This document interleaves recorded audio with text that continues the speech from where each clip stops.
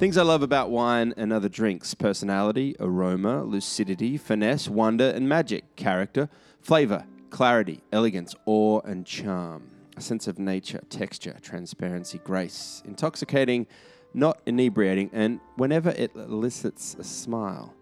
You know, when you can almost feel the synapses sparking in your brain. To me, such qualifiers are present in wines which have been made with enthusiasm, skill, and humility, often by a person with an innate understanding of sight and method and time and place. I think the greatest wines and other drinks always showcase their place. Place is always prominent. The region is reflected. The climate gets captured. The people of the place are present too, however, more implicitly. When combined with the soil and the sky, people give place and therefore its product meaning. Wine growers, brewers, distillers, fermenters, they're the great translators, the magician liquefiers, the humble revelators of place.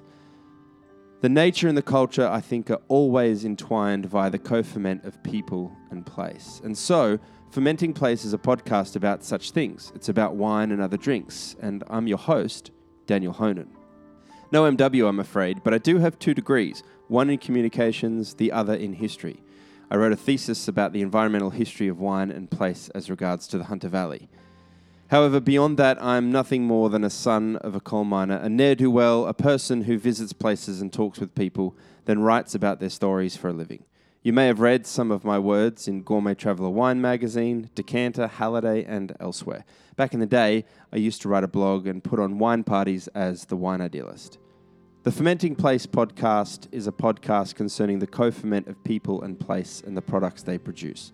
It's a direct way for me to connect and conduct fascinating conversations with interesting people about intriguing things, such as wine and other drinks, and then share them with interested listeners like you.